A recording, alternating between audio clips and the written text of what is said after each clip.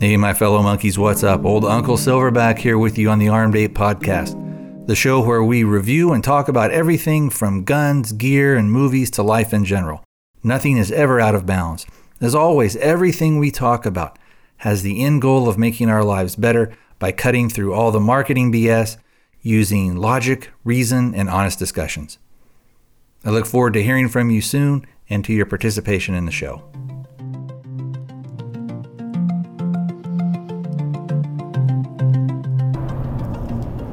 Hey my monkeys, what is going on? Today is Friday. It's the 13th of December 2019. That's right, it is Friday the 13th. Ooh, spooky.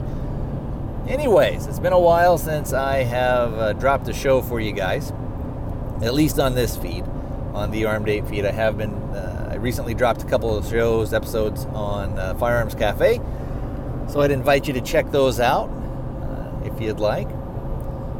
Let's go ahead and get our contact info going. And as you can tell, I am in the mobile studio. Don't know if I mentioned that yet or not. And I'm actually heading out to a shooting range. So I've got a little bit of a drive and thought, well, let's talk about a recent movie. But before we do that, again, let's go ahead and get that contact info up and running. If you'd like to contact me, a couple of different ways to do so. You have the voicemail, which is area code 206-745-2731, 206-745-APE1. If you would rather write an email or maybe record your own audio, and then you're not limited by any time constraints or anything like that, and also you can kind of edit it and do that type of stuff, you can send that to me at thearmedape@gmail.com, all one word, thearmedape@gmail.com. If you're interested in looking at maybe my YouTube page or the Facebook listener page for either Armed Ape or Firearms Cafe, I have those things on the website, which is thearmedape.com.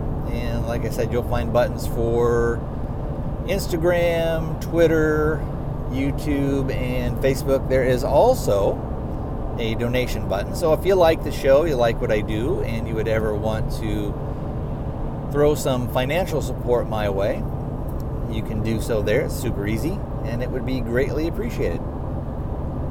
All right, enough of that kind of nonsense. Let's go ahead and jump in with the show. Now, normally when I do a movie review, and the movie that we're going to do is called Brightburn, and normally when I do a movie review, what I like to do is talk about the movie up to a certain point, and then I'll say, okay, we're going to stop here, and if you want to continue on, come back after the music, or stay with me after the music, and then we will go ahead and do full spoilers and talk about the end of the movie, and that can include major plot twists, if somebody lives or dies, that type of thing. And it's a funny thing with this movie, they kind of do a little bit of a spoiler right from the jump, so to speak. In that, in the trailers and in all the, I guess, press release or all the buzz they're trying to generate about this thing, they basically say, well, here's what the premise is. And the premise is, what if Superman came to Earth, but instead of being a good guy, he was actually a bad guy? What if he was maybe inherently evil? And so that, how would you stop something like a Superman? And so there are still some spoilers, so we understand kind of it's more the story isn't so much, oh, he turns bad, as much as it is, oh, how does he get here? Did he have a choice? Did he not? And we can talk about some of those things. And also, one of the things that I want to do is maybe throw out a little bit of my own kind of theories on what I think happened, and also theories on, and maybe, I don't know if theories is the right word, but maybe my alternate views on some things where I thought that the movie kind of fell a little short or took a little bit of a misstep, and we will talk about that stuff. So what I'll do is I'll talk maybe for, and it's going to be relatively short if we're not going to jump into kind of major spoilers as far as, how things unfold. So the movie opens up and you have the, we'll start off with the boy. His name is Brandon Breyer, and he's the little baby that, he's our little baby Superman. And then the parents, who would be so he's the Clark Kent. So the parents, who would be the Ma and Pa Kent, are the Bryers, and they're Kyle and Tori Breyer. They are, I think, when this is supposed to take place, they're probably supposed to be in their early 30s. They've been trying to have a kid, and they've been unsuccessful. And the spaceship comes to Earth, and they're able to, and this is where you have to have a little bit of suspend disbelief. They basically are able to say, hey, we adopted this guy, and they've got him in school, and you're just to assume that they have all the paperwork and everything. And that's a very nitpicky detail, but in this day and age, you can't just sort of show up with a baby without having some sort of documentation or paperwork from somewhere. They are at home basically going to try and make a baby, and then all of a sudden they hear the spaceship comes down. They go get him, and then from this point, what you kind of get is sort of a montage of him, and he's just looks like a regular sweet little baby boy. They show him kind of growing up, but they don't show, and this may be a little bit of a misstep, but maybe not. Some people might say it is, and at first I thought maybe it kind of was, but then as time went on and as I kind of thought about it a little bit, and it's been a couple weeks since I've seen the movie. I got it through my Netflix disc. But at first I thought it was maybe a misstep, but maybe it isn't, because as you see him growing up, you don't see him in the little montages that they show. You don't really see him exhibiting any superpowers. The parents aren't talking about it. They're not talking about, he fell out of that tree and didn't get a scratch on him, or he got hit really hard by by a baseball or something right in the head, and it just popped right off him. It didn't really seem to feel. I mean, he knew it hit him, but he didn't get hurt, didn't really cry. Or if you really wanted to do something, you have something where maybe the mom or the dad is backing out the truck. Well, yeah, I'll keep on with that. So they're like backing out the truck or something. They actually run him over, and nothing happens to him. He's doesn't have a scratch on him. But you don't see any of that. What you see is basically him just as a sweet little boy, and they also don't show any anger outbursts or anything like that. He's just like a regular kid. If anything, he looks kind of small, maybe a little frail, or maybe he just looks like and especially as he gets older, he might look more just like a typical kind of a smaller, nerdy 12-year-old boy. But before we get into that stuff, so we see too that the mom is who is played by Elizabeth Banks, and her name in the movie is Tori. So her character's name is Tori, and Tori is just over the moon. This is everything she's ever wanted. They weren't able to ever have kids. We see that the dad, for what we are being shown, we're seeing that the dad seems to love him. The dad seems to accept him as his own son. Although and later on you kind of wonder, the dad sort of always knows, hey, we found this, we didn't get this kid from a regular adoption agency. He came down in a spaceship. And So speaking of the spaceship, before we get too far down, then the dad's name is Kyle. They live in Kansas, but very similar to the comic books, the Superman comic books. It's a small farming community type thing. They live out on a big farm, and they have a barn, and out in this old barn, is where they keep, kind of in a basement of the barn, is where they keep his old spaceship. And the spaceship isn't gigantic. It's maybe the size of, I don't know, maybe like a couple of smart cars or something if you put them together, and maybe a little bit longer than that, or maybe something like I don't know, maybe like a small like Honda Civic or something like that, or anyway, it's about that size. So it's not this great big gigantic thing that they could never hide or I guess be able to get there. And you assume that they were able to get this stuff because they have farm equipment and all this other jazz. Anyway, so they're able to hide that from him, and they've told him that he's adopted, but they've never told him that he was from outer space. And the mom, is always like, "Oh, you're always my sweet boy," and they play this little hide and seek game. And so you see that he actually does have a relatively good relationship with his parents. I mean, it's typical. It's not the typical kind of Hollywood thing where he is just a total jerk and hates his parents or anything. He is, when we see him in school, he is a little kind of nerdy, but he doesn't. I think they're showing that he is sort of picked on a little bit. I think he is probably the smartest kid in that school, and his teacher is they're doing a little lesson, and the teacher is like, "Well, hey,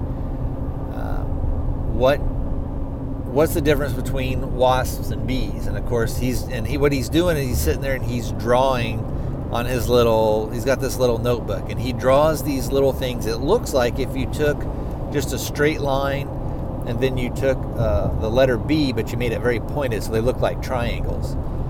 And then and if you've seen any artwork or any cover work from the movie, you see that symbol.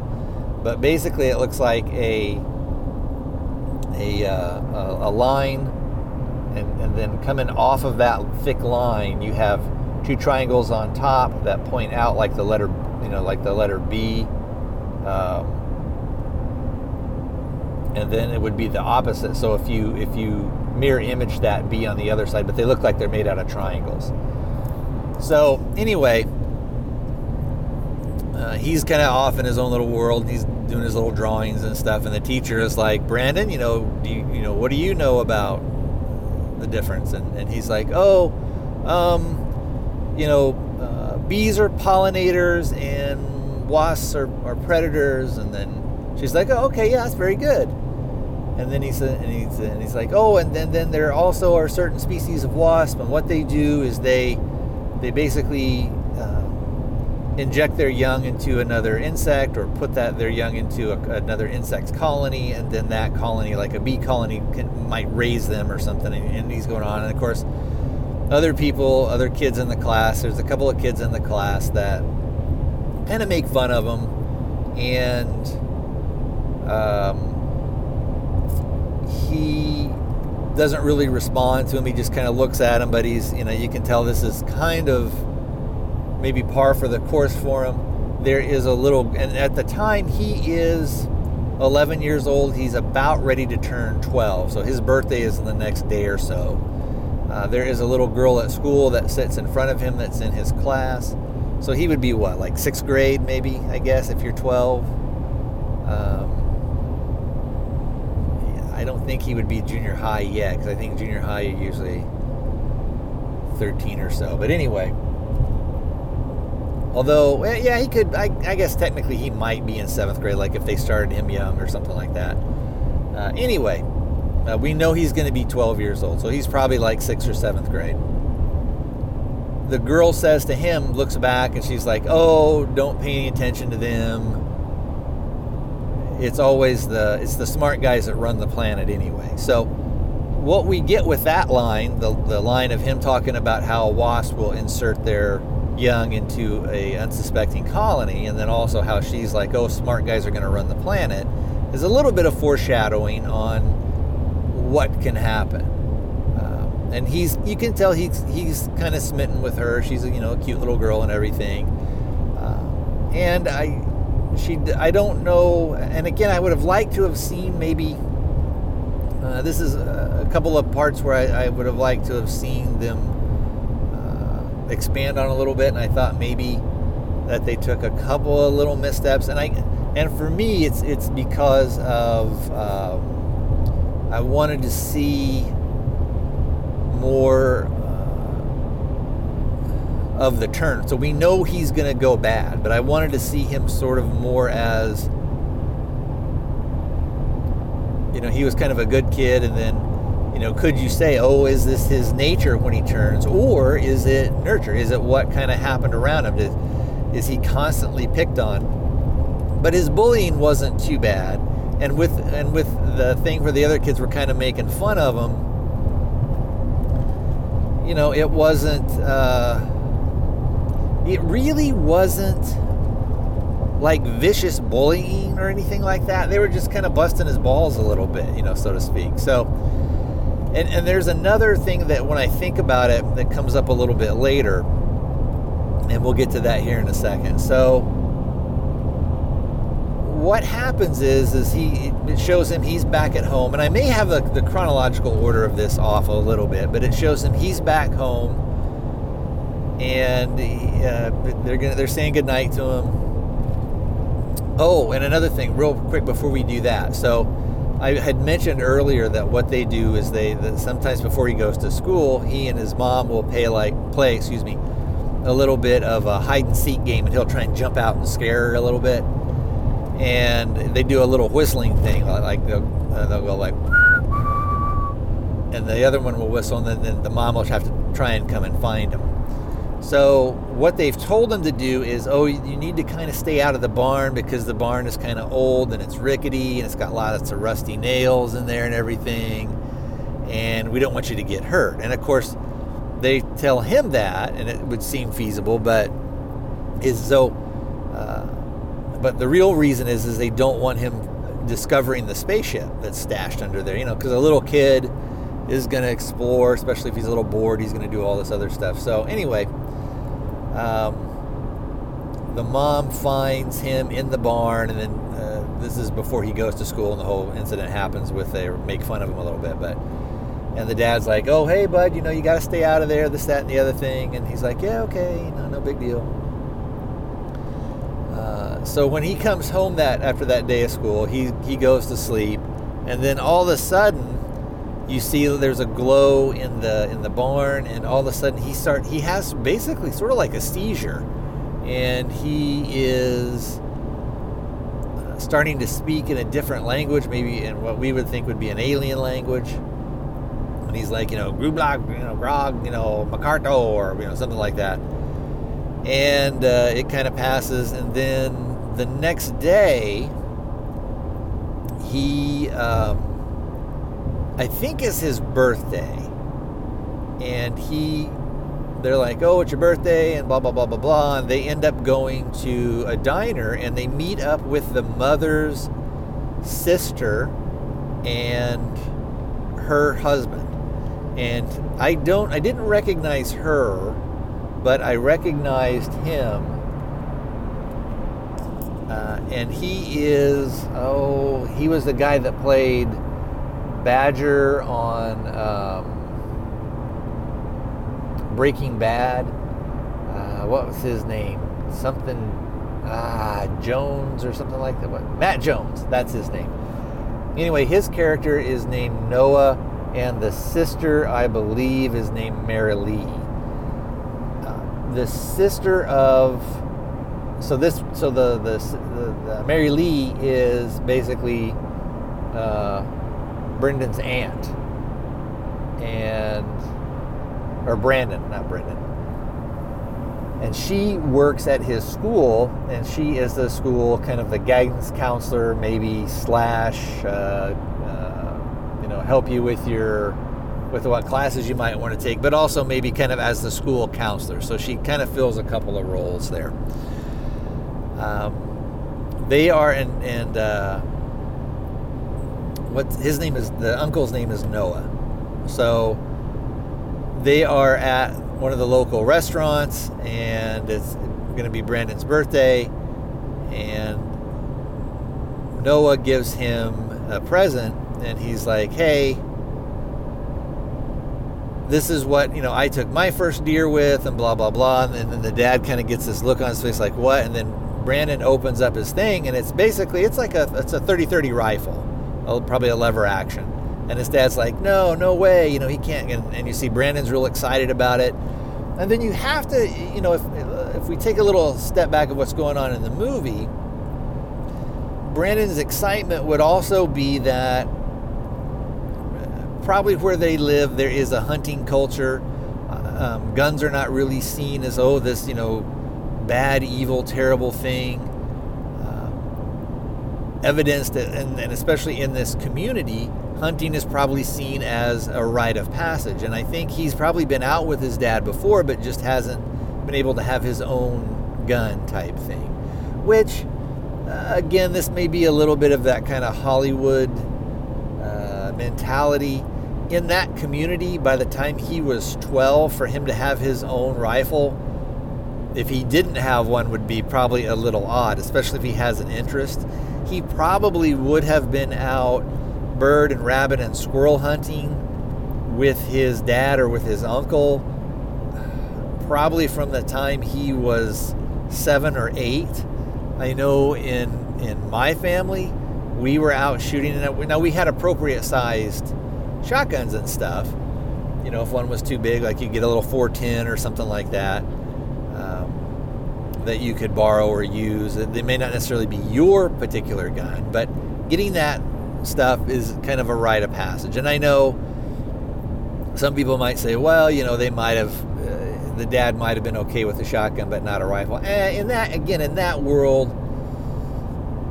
that's not going to happen. So anyway, and I know, and that's kind of one of my little pet peeves. But anyway, again, we see why Brandon is so excited about it, and then it doesn't make as much sense why his dad is like, no, he's too young, he's still a child still. We talked about this, I didn't want this. And then, Noah's like, well, okay, hey man, sorry. And then Brandon's like, no, give it to me. And his dad's like, what? What'd you say to me? And again, this is something that, probably doesn't happen very often. Like, Brandon is not like a smart-mouthed kid or anything like that. He's pretty well behaved. And then you notice in the diner that they're at, the TV starts flickering, the light starts flickering, and he's like, give it to me. And he slams his hand down on the table. And his dad is like, what? No. He's like, no, we're out of here. We're done. You don't speak to me that way. You don't do this. This is not appropriate behavior for you.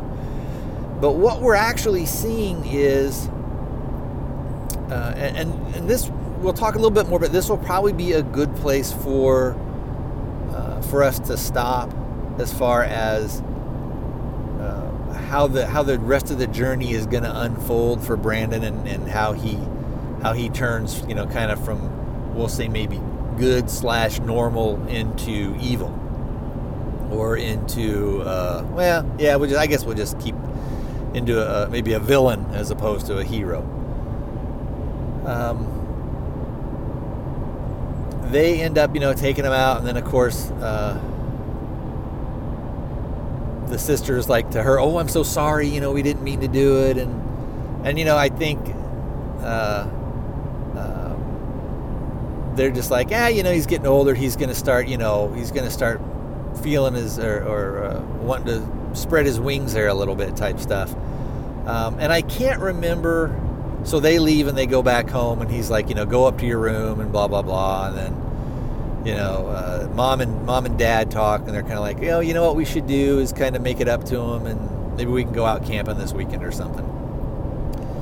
And I can't remember if this happens next or if this happens before. There is a thing where he's out having to do some chores, and he's supposed to, mow the lawn or do something like that. And he's out there and he's trying to get the lawnmower to start. Won't start. He's getting a little upset, and he goes and really yanks on the pull starter, and he ends up, kind of throwing the lawnmower, I'd say about 100 yards away. And of course, when he pulled the cord this time, it started, and he goes up to it, and it's laying on upside down, so the blade is spinning. He sees it. He walks up to it, and he's just looking at it, and why he would put his hand down, but he puts his hand down, and I think you saw this in the trailer, so this wouldn't be a big spoiler, but he puts his hand down, and it just stops. And of course the blade, it's like it hit a giant thing of concrete or something like that. So anyway, and like I said, I can't remember if that happens before, but we'll end it kind of with this one last thing, and then we'll get into the spoiler territory. He keeps the spaceship keeps kind of contacting him, and it's forming a telepathic bond with him. It's communicating with him telepathically, and it is starting to kind of affect him to where he'll at one point the mom catches him. I guess this will be the last thing, because I'm not exactly sure where it is, but the mom catches him, and he's sleepwalking. She finds him in the barn. She brings him back inside because she's noticing that there was lights from the spaceship. She brings him back inside, but she doesn't tell the dad. And this is an important thing here, that she doesn't tell Kyle about where she found Brandon. Because he sees her putting him to bed. He's like, well, it's super late. What's going on? He was like, he was sleepwalking. He's like, oh, okay. He's like, well, where was he? And he was like, he was just, down around here. So she keeps that from him because I think she sort of knows he'd maybe freak out, or, maybe wouldn't react correct. So anyway, this will be a good place for us to stop. So I think it's given us a lot of background, and kind of has put us in place of where all the characters are. They're really, even with the kids that kind of, and we'll say bully him, but they're more like just teasing him. You don't really see Brandon looking at these guys with hatred. You don't see them really ever pushing him around or anything like that, or smacking his tray out of his hand during lunch. So I think it's probably just maybe teasing that would happen. So what I'll do is I would definitely recommend this movie.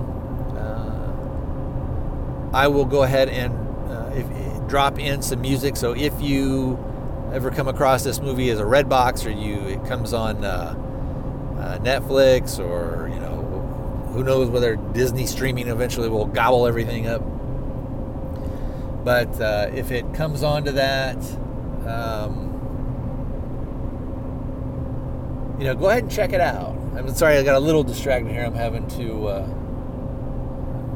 make some moves here in traffic.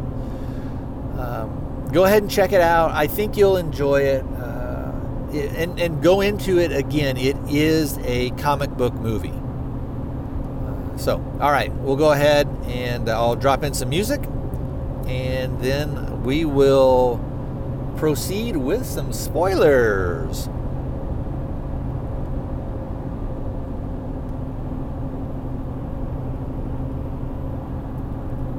All right, my friends, my monkeys, I am back. We are back, and we're going to talk about some spoilers for old Brightburn. So it's at this point.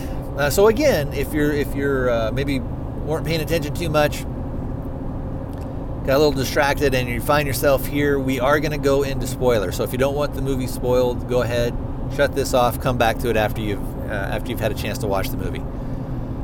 So it is at this point that we see that the movie is it's going to take a turn, and we're starting to see that Brandon, something is different in him than from before, and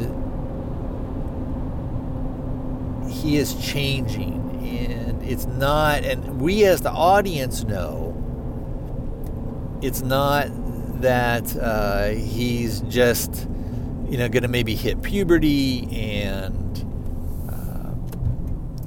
he's going to push back against kind of his father, just like normal kids do.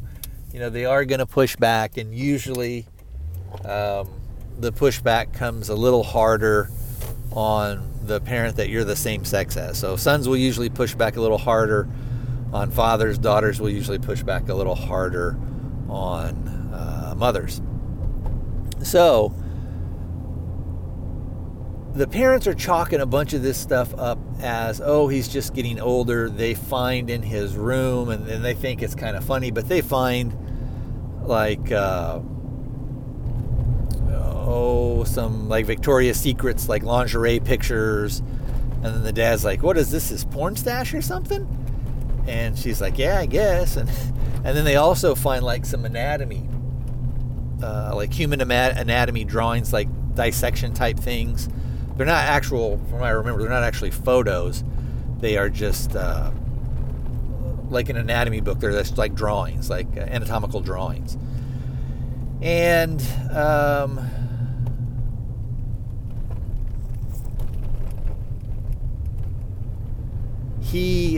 the mom and dad are like, well, that's kind of weird. And she's like,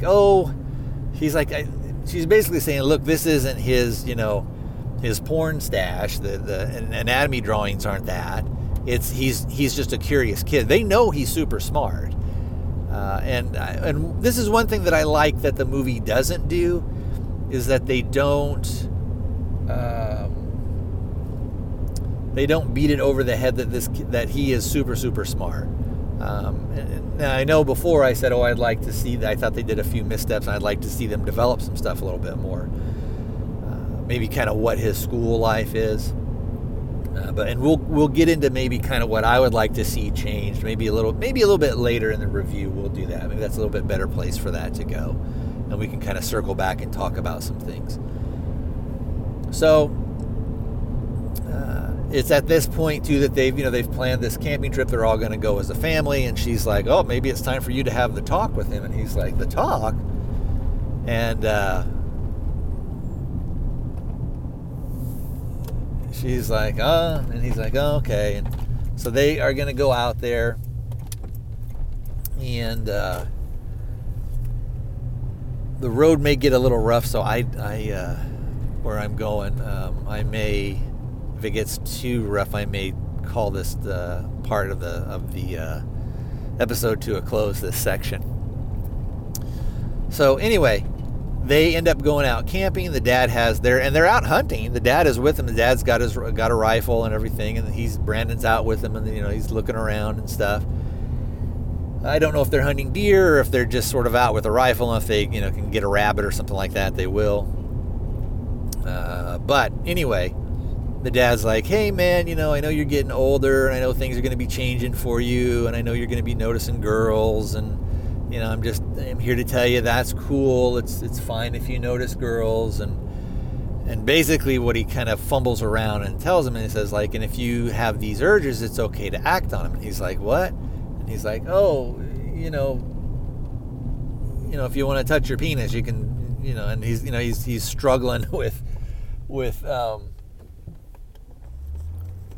trying to explain stuff to him. And I think in his head, the dad's head, he's like, oh, okay, this is fine. He understands, that he can jerk off if he wants to, and nobody's going to think anything about it. But in Brandon's head, you can see that he's kind of like, oh, I can. You see that he's getting a different maybe type of interpretation of, oh, if I like somebody, I can just go up and maybe grab them or kiss them or do whatever. Now we don't really ever see that, but in a little bit we see that there are some boundaries that he crosses that normally a normal kid probably wouldn't. So I am arriving here at the gun range. Hopefully it's not going to be too crowded. I do see a few trucks here, but we may hear some bang bangs here in a second. So you know what? Let me go ahead. I'm going to go ahead and I'm going to stop here because I'm at the range and I want to go ahead and get some shooting in. So I'll jump back with you guys here in a second.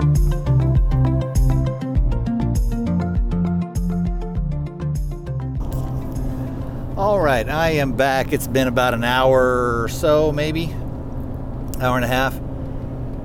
Had some good productive time at the gun range. And I'll talk maybe a little bit more about this on Firearms Cafe, but I was able to get some problems that I was having with light primer strikes and it not maybe cycling. I have a PCC, which is a pistol caliber carbine. There we go.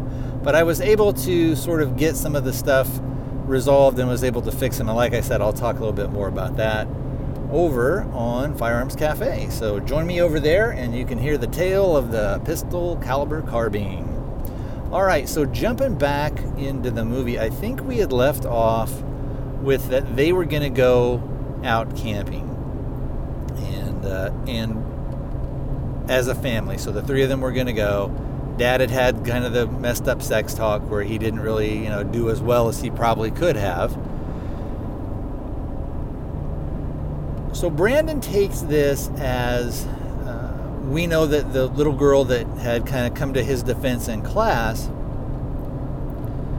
he has kind of a crush on her. And he's also during this time where he's discovering and experiencing a lot of his new powers, for lack of a better term. And they are probably around, I'd say about maybe 30 miles or so. I think the dad mentions it later that they were about 30 miles away from town. And if he can fly, or maybe he can run really fast, or maybe he can jump, we're not really shown how he gets there. I got some stuff coming up here. I don't know if you guys can pick up that road noise. I'm going kind of from one freeway to the other type deal. So anyway, he goes to the girl's house, and what he does is she lives on the second story of their home, and her mother is actually a woman named Erica, who is a waitress at the local diner. And you have to remember too that everybody in this town, it's a small town, everybody basically knows everybody. Nobody's really a stranger. Maybe you're not best friends with everyone, but you pretty much know who everybody is. When I was younger, I lived in some small towns, and you kind of, depending on how small a town is, one of them was so small where you pretty much knew every kid in school, because the school was so small. Anyway, let's jump back onto the movie. So he goes to her house, he goes into her room, and she's asleep, and he plays some music on her laptop. And this is another one of those deals where if you're not paying attention, or you're maybe not aware of it, as the movie went on, I became more aware of it because he can control electronics. That's sort of one of his powers. It's a little bit different than Superman's, but it's one of those things where we're seeing that he has an effect on electronics. So what he's able to do is he's able to play the song that he wants. So the music is playing, she gets up, she turns it off, she turns around, gets ready to go back to bed, the music plays again, she goes up, places the laptop down, closes it, and I can't remember if it happens a third time, and then she actually puts some books on it. She's getting kind of freaked out. As she's turning to walk back to go back to bed, she notices that there's somebody behind the curtains, and the window is open and the breeze kind of blows by, and it's revealed that it's Brandon. And of course she like, wah! She freaks out, she screams, she calls for her mom. Her mom comes running in there, she's like, what? And she was like, it was Brandon, he was in the window. And we cut to, at the same time, his parents are looking for him. The mom has woken up, he's not in the tent. She is thinking like, oh my gosh, has he gone off and sleepwalked again? And that's what the dad I'm sure is thinking too. And then they're yelling for him, Brandon, where are you? And then he of course he just shows up and he's like, what? I went to go pee. And they're like, oh, my special boy thing, blah, blah, blah. So they end up going back, and that's kind of the end of that. They end up going back home. He's at school the next day, and they're doing what they call a trust circle. And they are, it's a PE class, and what that is you have a kid who is in the middle, and he kind of falls back, and the other kids that are circling him will sort of push him up. And so you have one kid that's doing it, and they're all laughing and, goofing around. And then it becomes Brandon's turn. Well, of course, the girl doesn't know. All she knows, and she's looking at Brandon like, you're a freak, you're a weirdo. You came into my bedroom, you did all this weird stuff. And he doesn't, it's almost like he's forgotten the whole thing. He's, getting bounced around a little bit, and then it comes up to her, and I think, what is it? Her name is like, is it Candace or something like that?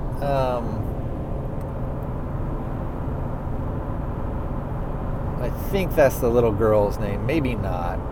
I guess Caitlin. That's it. She's again, and he kind of falls back towards her, and she just steps aside. She doesn't want to have anything to do with him. She doesn't want to touch him. He falls to the ground, and then like another kid kind of laughs at him. Is like, ha ha, it looks like you could trust that ground or something like that. Again, it's really not bullying. They're probably, if any other kid would have fallen, that, this kid who's always kind of, running his mouth a little bit probably would have said the same thing, so I don't really see it as bullying. More it's just they're kind of just, kind of busting his balls and teasing him a little bit. So the PE coach is like, Caitlin, you gotta, you're supposed to do this. You gotta, help him up, give him your hand, help him. She's like, no, he's a pervert. And then all the other kids laugh. Now, of course, they don't know what she's talking about, but, they think maybe he was, like, she probably caught him peeping at her or something. And again, they don't really go into details, but he's like, the PE teacher's like, you pick him up.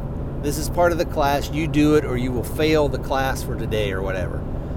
So she reluctantly shakes her hand or gives her hand. He goes and, he's got his hand extended. He's getting madder and madder because of all the stuff she's saying and because the other kids are kind of laughing at him a little bit.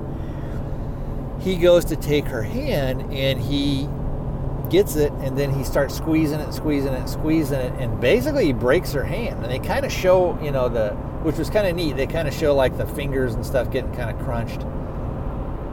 And she screams, and then it flashes to the next scene where you've got, and Caitlin is the daughter of Erica, who's the waitress.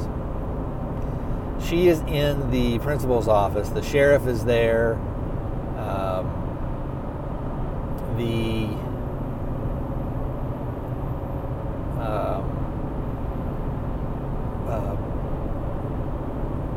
Brandon's mom and dad are there, and you've got this, I think the school counselor is there too, who is, of course, Brandon's aunt, and her name is Mary Lee.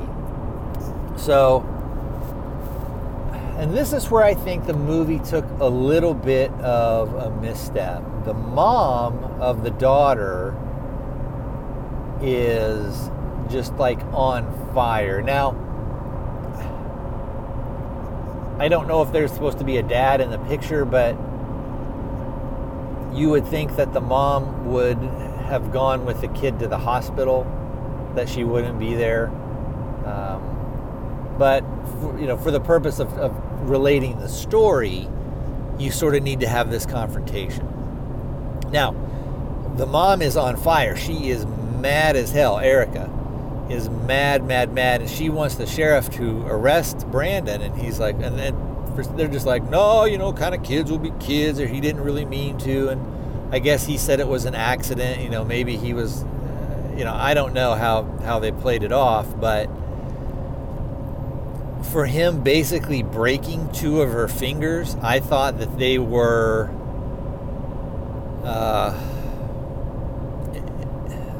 taking it pretty easy on him in the modern day and age. And this is supposed to take place, I think it's not supposed to take place like in 1975 or something like that, because there's laptops and cell phones and all this other stuff. So it's supposed to take place at anything, maybe 2016 or 17. The movie was released, I think, in 2019. So maybe it's supposed to take place in even 2018, something like that.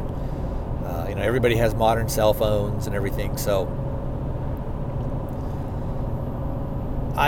what they were saying is, we're gonna look into it. We're gonna have him do the counseling. We're gonna have him talk to school counselor. And she's like, yeah, well, I'm sure there's gonna be a lot of progress there. His aunt is the school counselor. And then she says to Tori, who's the mother of Brandon, she's like, you don't even know who this person's mother is. And she's like, I'm his real mother. And she's like, you know what I meant. She's like, I know exactly what you meant. So they kind of have this thing, and they get up and they take Brandon back. They're mad at him, but then they're not really kind of understanding what's going on. The dad is he's seeing more red flags than the mom is. The mom is sort of in denial still, as most parents a lot of times would be. And I get a little confused on the chronology here.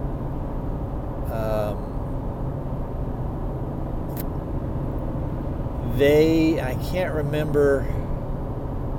I think what happens is at this point is they're kind of grounding him. They're trying to figure out, what to do. They're trying to sort of push back on Brandon a little bit. At one point, he's kind of smarting off to him, because he is basically, in his mind, he's like, well, I'm kind of superior.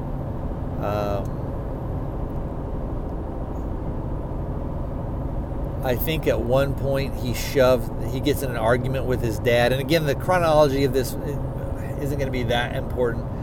At one point he gets mad at his dad. His dad is trying to force him to go, and he just shoves his dad back like his dad is nothing. And his dad is a big dude. His dad's probably 6'3" or so. I would say he probably weighs 245. He's a big guy. The guy that plays Noah, the guy Badger from Breaking Bad, Matt Jones, I think he's 6'3" or 6'4", more of a lean, rangy guy. But the dad doesn't look small next to him. So again, that's why I think, I could be wrong on the heights and stuff, but I think the dad's a big dude. He just kind of shoves him back like he's a bag of, like he's a pillow, basically, is what we're supposed to feel. So later the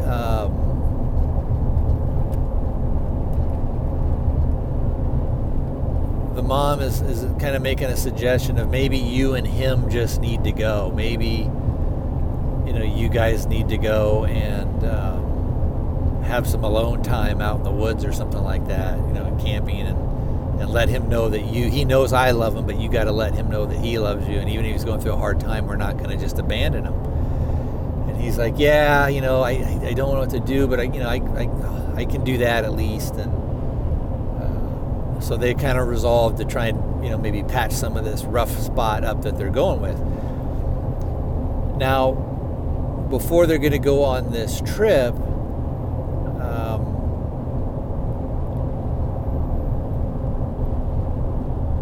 Brandon has to go and sit with Mary Lee, who is his aunt. And she's sitting there telling him, normally, because we're family, you wouldn't be seeing me, but I'm pretty much the only person the school has and this district has right now. So I'm letting you know up front and being honest with you, I'm going to be professional and I'm going to do my job. And part of that means I can't really, even if I would want to, I can't really cut you any breaks. And he's like, oh, okay. And so in talking with him, basically she's like, well, the sheriff wants to know what's going on and blah, blah, blah, blah, blah. And then he's kind of like, well, you're not going to tell the sheriff, are you? And then she kind of switches tacks a little bit and says, well, let me ask you this. Do you feel any sort of remorse or sadness for what you did or for the pain that you caused her? And he's kind of like, well, no, I'm superior. And then this is where I thought, again, this was more in service of the plot. She kind of, not necessarily reads him the riot act, but is like, look, Brandon, I got to do my job and I got to tell the sheriff and I'm going to, tell on you and all this other stuff, where I think a regular counselor probably wouldn't have said, I'm going to report everything basically you say back to the sheriff, and you're saying you're not sorry. You're saying you don't have any remorse. And this is going to be really bad for you, is basically what she tells him. And I thought that probably, again, that was a little bit of a misstep in the movie. And again, it serves to just move the plot forward, because he's like, well, you're not going to tell anybody. And she's like, well, I have to, and blah, blah, blah. And so cut to a little later, the dad and Noah, so his brother-in-law, so Brandon's uncle and some friends are at a bar, they're playing pool and blah, blah, blah. It's later in the evening. Brandon's aunt, Mary Lee, is home, and they're texting back and forth, her and her husband, so her and Noah, and she's basically saying, oh, I'm going to go to bed, I'm going to turn off the phone, and I'll see you when you get home. And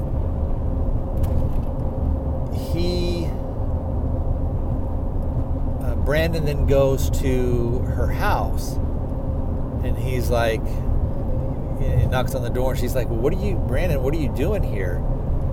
And he's like, well, you can't tell anybody, that I'm basically a bad person. I can't allow that to happen, type deal. And she's like, what are you talking about? She's like, I've got to do, and then again, here I think she probably could have deflected and just said, oh, okay, I'm just trying to help you, and just sort of deflect it. But she again is like, I'm going to do my job, and blah, blah, blah, and you got to go, this is inappropriate. And then he puts his little mask on, which is, he's used an old red blanket, and he's also cut out some holes for eyes, and he's kind of strapped it together with a shoelace. It's kind of neat looking. It makes him kind of look a little bit insect-like, but it is kind of neat looking. So anyway, his uncle finds his way home. I think the aunt has gone to sleep, and the uncle comes up, and he's getting ready to go to bed, and he sees Brandon in his closet with his little cape and his little mask on, and instead of being scared, he's like, Brandon, is that you? And he just yanks the mask off of his head, and he's like, what the hell are you doing in here? Come on, we gotta go. I'm gonna take you home right now. You can't be in here. And he's gonna drive him home, and he's like, Brandon's like, you're not gonna tell my parents, are you? And of course, Uncle Noah is like, well, you're gonna be lucky if that's all I do, because to him, Brandon is still just a 12-year-old little boy. He doesn't have any idea that he's super strong, and he can break chains and do all this other stuff. So he is going to drive Brandon back home, and then Brandon, I can't remember how, but somehow he gets out of the vehicle,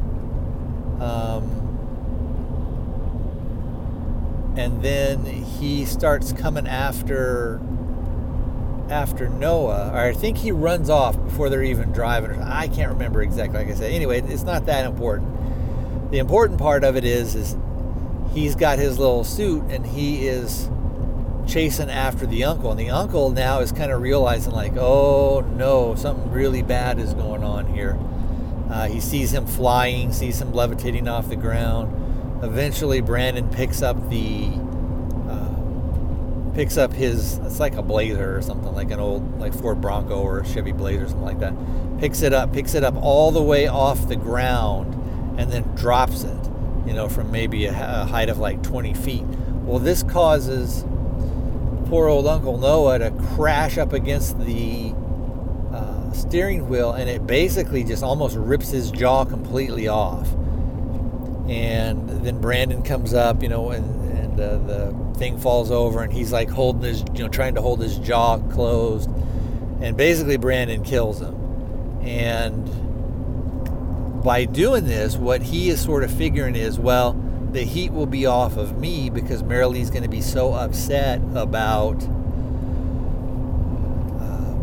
her Uncle Noah dying that the attention will go away from me. And that's kind of what is happening. Meanwhile, at some point, I can't remember when, Brandon goes back to, I think he goes back to his house. He's out walking around.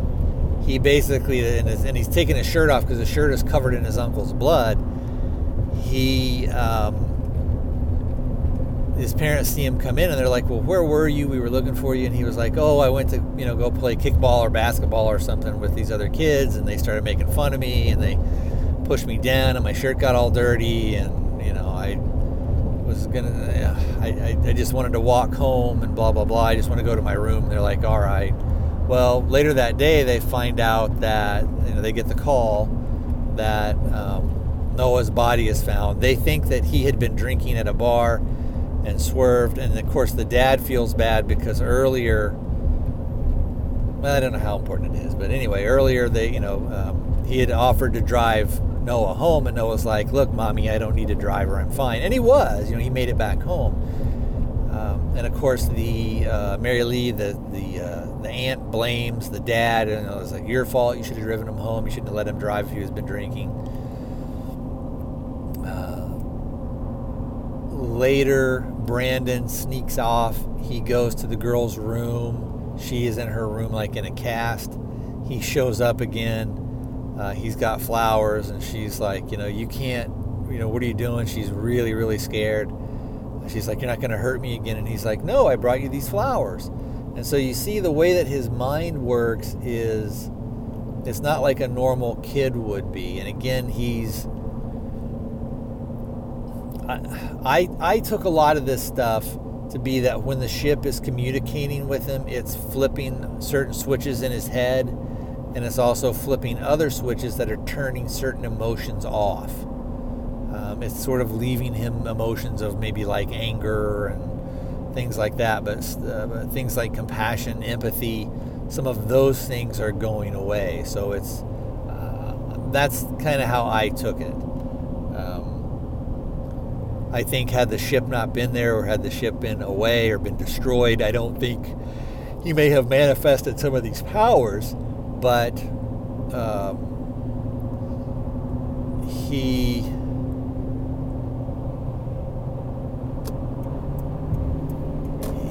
I think he would have had a better chance of being kind of a quote unquote normal person than maybe being like a regular, Superman type thing. So anyway, she's like, well, and she just says kind of like the only thing she can think of, well, my mom says I'm not allowed to see you. And he's like, well, I'm superior, and you'll see if you'll understand. And then he's like, she tells him, my mom won't let me see you. And he's like, well, okay, I'll take care of that. And then he leaves.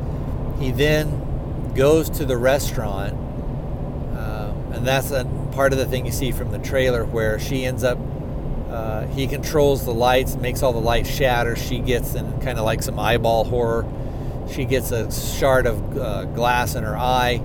She ends up taking it out, having to pull the thing out. She's at the restaurant all alone because it's closing. She's closing up.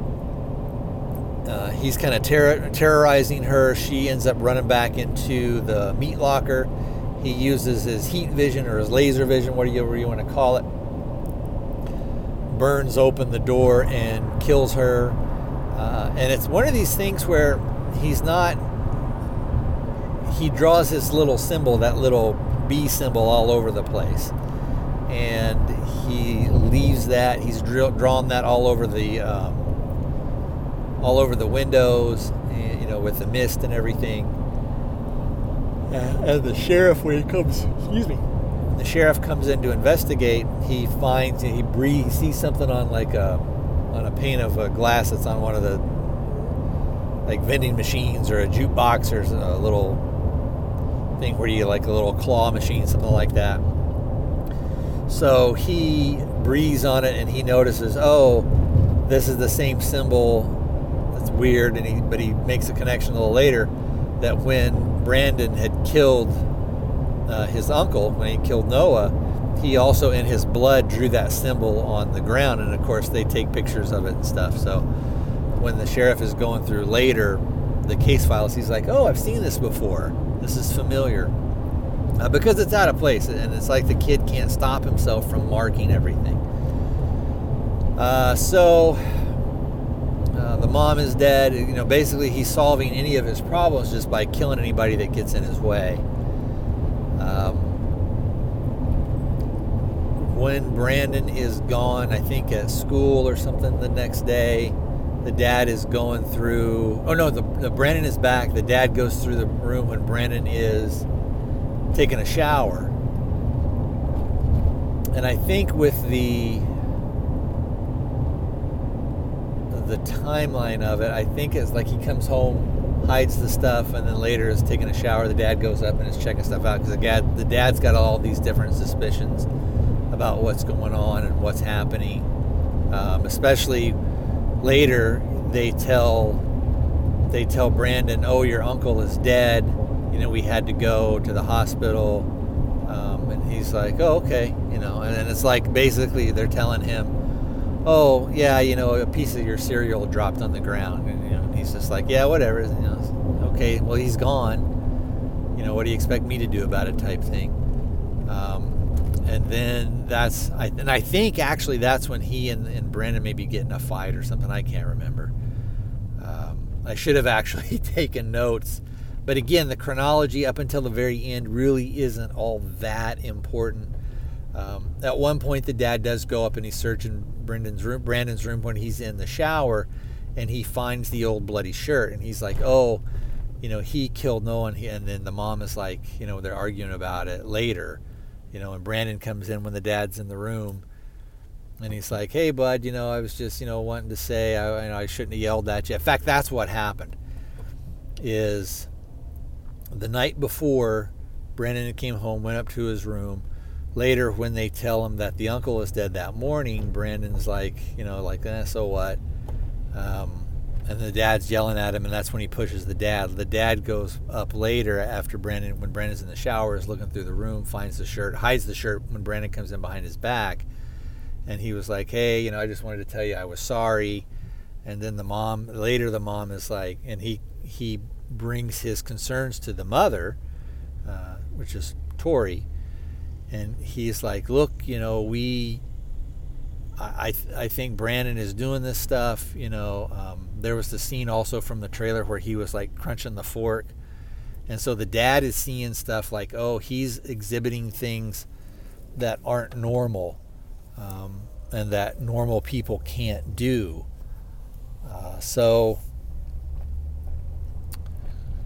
when he brings his concerns to his wife, the mother, she's like, what, are you out of your mind? He's a 12-year-old little boy. He can't do these things. Just because he's having some problems doesn't mean he's this. He's just a boy. And he's like, we don't know what he is. And this was a really good line that I liked, and I liked the delivery. He basically goes, we don't know what he is. He is something that we found out in the woods and brought home.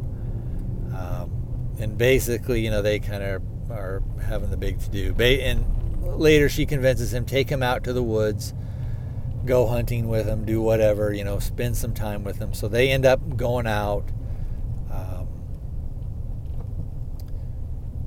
The mom, while they're out in the woods, the mom goes through some of his notebooks and stuff, and sees all these drawings, and sees the drawings. And what he has done is he has drawn out what's been going on with him. He drew out where Erica, the waitress, Caitlin's mother, he drew the scene of her basically having on her knees and getting killed. He drew the death scene of Noah, all this stuff that he wouldn't have known about, and then she realizes, oh shit, he is doing this stuff. He is something that's different. And also previously what had happened was there was another part where he had gone back to the barn. The ship was calling him out there. He goes back. They have it chained up in the cellar. He basically just breaks the chains apart. He goes down in there. She sees him looking at, he's like in this trance when he's getting ready to discover the ship. She's in there, and I think somehow he falls, or she's shaking him or something like that. Anyway, he falls and he hits the like the side of the ship that has a little bit of jagged metal from the crash, and it actually cuts his hand. And then we've known from previous stuff that when the dad was fighting with the mom about, we don't know what this kid is, we don't know, what this thing is. One of the things that he had talked about was, he's never been sick, he's never been cut, he's never been bruised, and that's why he was saying, we don't know what this thing is. She realizes that the ship, for whatever reason, can cut him, and maybe in her head, I don't know if she's like, oh, maybe he was just lucky his whole life, but yeah, he is, he has been cut here. Meanwhile, we'll flash forward a little bit, and they are out in the woods. Brandon is kind of looking for some deer tracks, and he's saying like, oh, look, here's a couple of deer tracks. There's 2 of them. And again, we don't know, and I would have maybe liked to have seen a scene before where he's like, it's hard for him to figure out the tracks. It's hard for him to do it. But now we see with his new powers, it's like he can read it just like you would, a road map, or if somebody actually drew it. He can say, oh, here's some deer. These are deer tracks. There's 2 of them, and he's up ahead of his dad. And his dad at this point realizes that the kid is, basically the kid's a monster, and he is behind him, maybe, 30, 40 feet, something like that. And he raises up his gun, and you think, oh, he's not going to do it. But blammo, he shoots him right in the back of the head, and you see that all you see is basically his hair just kind of gets lifted up. And, Brandon whips around real quick, and he's got his hand. So, he felt it, and maybe even it might have even hurt him a little, but it didn't even break the skin, probably didn't even bruise him. And he turns around, and then the dad's like, oh, I'm sorry. And he goes to load in another round, and then the kid basically ends up killing his dad. The mom at this point has found his sketchbook. Like I said before, she ends up calling the dad saying, like, oh my God, you were right, we've got to do something. Brandon picks up the phone, and he's like, hi, Mom, or something like that. And she's like, where's your dad? And he's like, he's gone. She's like, what do you mean? And he's like, you know what I mean, he's gone. At this point, he's gone kind of full-on sort of monster. He basically flies back home, is going after his mother. she's kind of running. He's blasting through the house, like literally flying through the house in and out.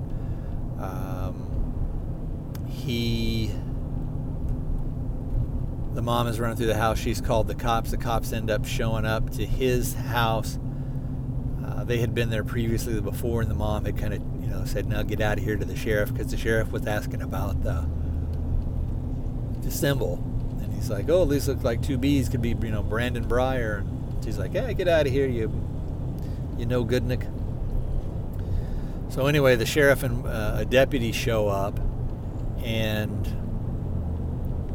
the sheriff is approaching the house, coming up to the porch. Brandon flies like super, super fast, and he's got super speed, all this other stuff, enhanced strength, almost, what you would call invulnerability. He's bulletproof. He can blast through houses. He can blast through stuff without a scratch. He flies at the sheriff and hits the sheriff so fast that he basically literally pulverizes him. The female deputy is running through the house like, send back up, he's here, it's him. He basically goes through, catches her, picks her up, smashes her basically to pieces, kind of, and ends up killing her. The mom makes it out to the barn. She kind of realizes, oh, wait a minute, the ship can hurt him. The ship was able to cut him. She runs out to the barn, goes down there, gets a shard of metal, kind of like knife size, like dagger size that she's got, and she's going to basically, I guess, kill him. He starts playing, as he's looking for her, he starts whistling. They're doing that hide and seek game. She's like, "Oh, you found me, my special boy, and blah blah blah, and you're always special. I know there's good in you. I know, we can get beyond all this stuff." And she, like everybody else should have done to him, instead of confronting him, basically just tells him what he wants to hear. She's giving him a hug. She's got her arm behind him. She goes up and raises up the shard of the piece of the metal, getting ready to stab him. As she comes down, he just reaches up his hand and stops her. And then so they're inside the barn. He just zooms up, blasts right through the top of the barn. And one thing that I thought was really good that they did with the special effects. Now, there's a lot of gore in this movie. But one thing I really liked that they did with the special effect is when he blasts through the barn, of course, there's not a scratch on him, but his mother, her whole head has been like lacerated because her face has been torn up a little bit, from blasting through the barn, because it's not that he had her below him. He's holding her out in front. So when they go up, it would be like if somebody shoved you through a roof, you're going to get cut up. He flies her super, super high up. They're up in the clouds. I think at this point she probably realizes he's going to kill me. She doesn't maybe know how. Maybe she thinks he's going to, fly her up high and she'll suffocate from lack of oxygen.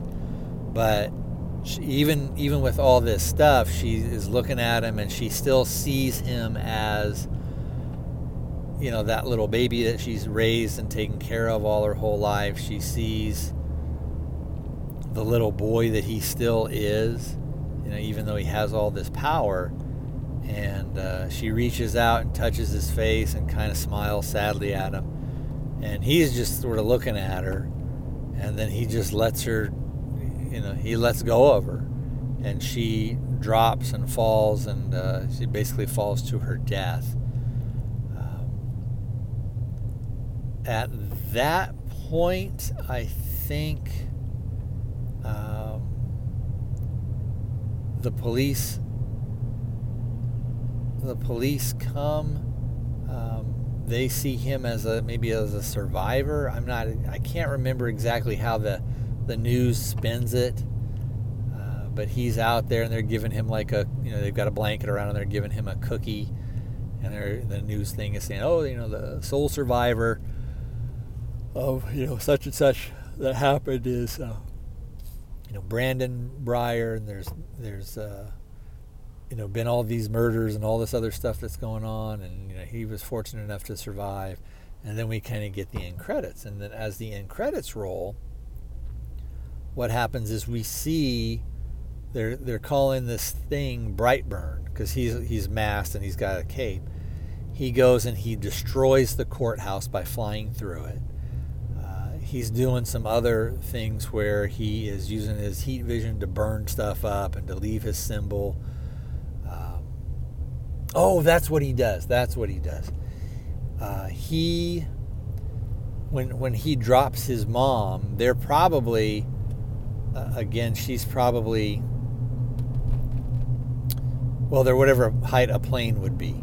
So is that 35,000 feet up in the air? Maybe they're a little bit lower, but let's say it's at least 35,000 feet. He sees a plane approaching him after he's dropped his mom. He looks at it, and then he's like, oh, okay.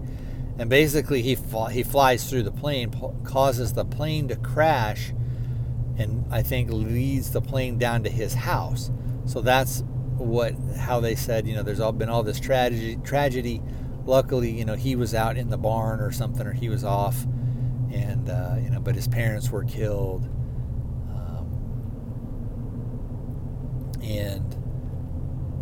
Then that's when we get the end credits where he goes through and destroys the courthouse, destroys some other things. And then you have Michael Rooker, who a lot of you guys would know from Squirm or from Walking Dead or Henry, Portrait of a Serial Killer. He was also he was a blue dude in Guardians of the Galaxy.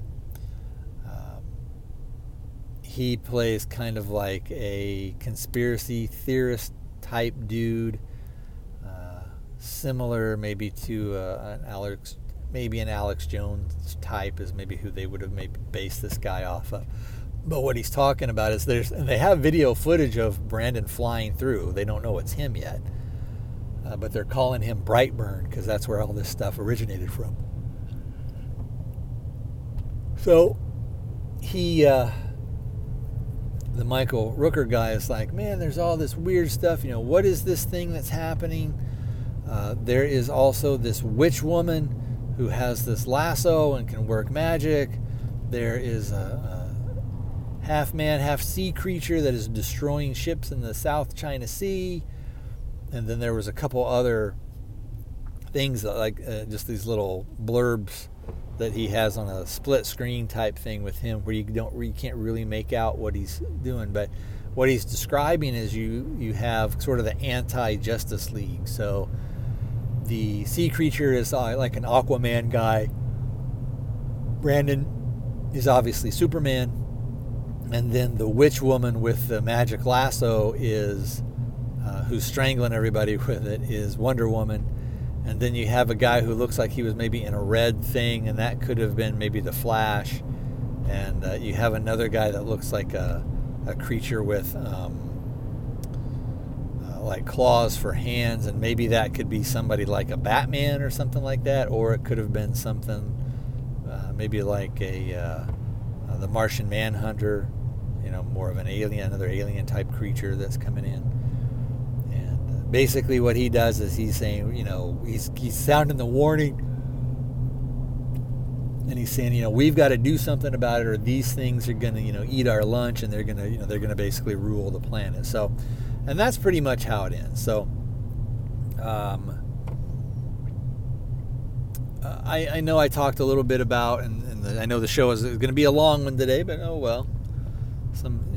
I haven't done one of these in a long time, so hopefully I wasn't too rambling and too scatterbrained. And like I said, the major spoilers were more in who was dying, how they died, that type of thing, and not whether he was going to do that, whether he was ever going to be evil, because we basically always knew that he was going to be evil. So I'm having to make a couple of quick turns here, and then I will get back to narrating. So I talked about that there were some things where I would have liked to have seen some things done a little bit differently. I talked about how I maybe would have liked to have seen him had a little bit more of a relationship maybe with that girl.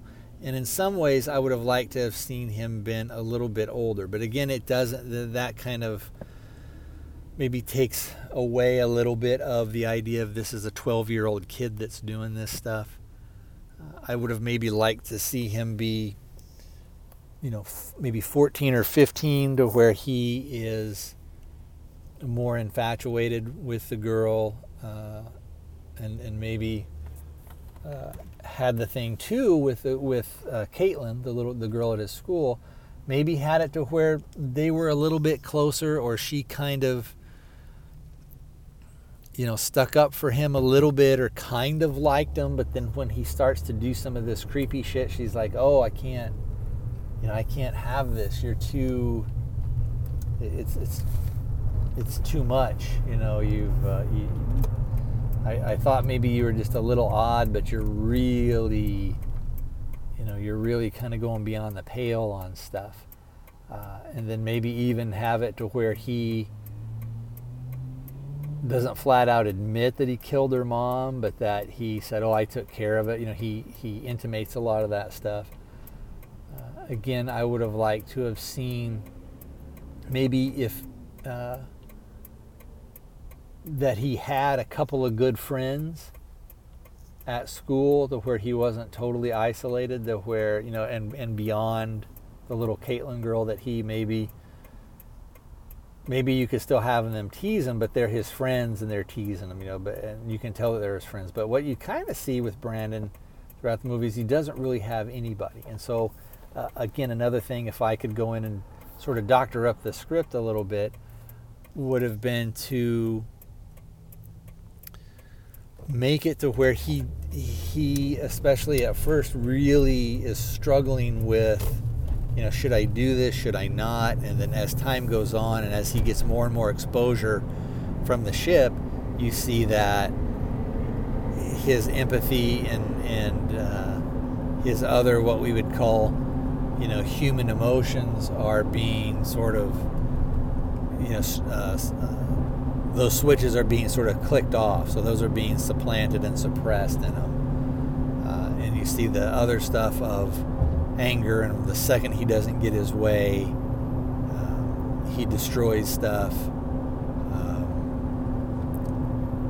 Maybe make it to where somebody got something that, a toy or a present, or a rifle that he wanted, and then he just takes it from the other kid, or destroys it, or something. I don't know.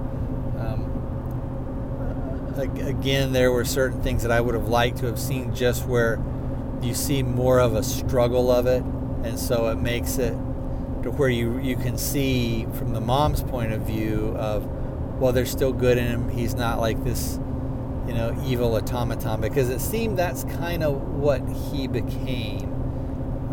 And again, my theory was because of the ship, that something in there is controlling him and turning those switches off and turning other switches on.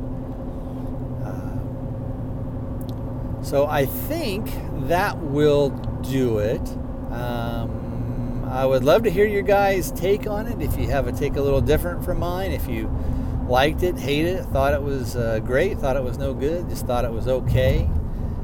What were some things, if you just thought it was okay, or if you thought it was bad, what were some things that you would like to change? Or maybe you're kind of like me, overall you kind of liked it, but thought maybe there were a couple of little things that could have been punched up, or if you could change it, what would you change that in your opinion would make it a little bit better? So if you want to send that stuff in to me, I would love to hear from you guys, and I'll play it on the next show. We don't have to worry about spoilers or anything for the next show. Although I may, I don't know, I may play it like on the next show, depending on what I do. I may have a spoiler section toward the end, and I can play some of your guys' feedback on there.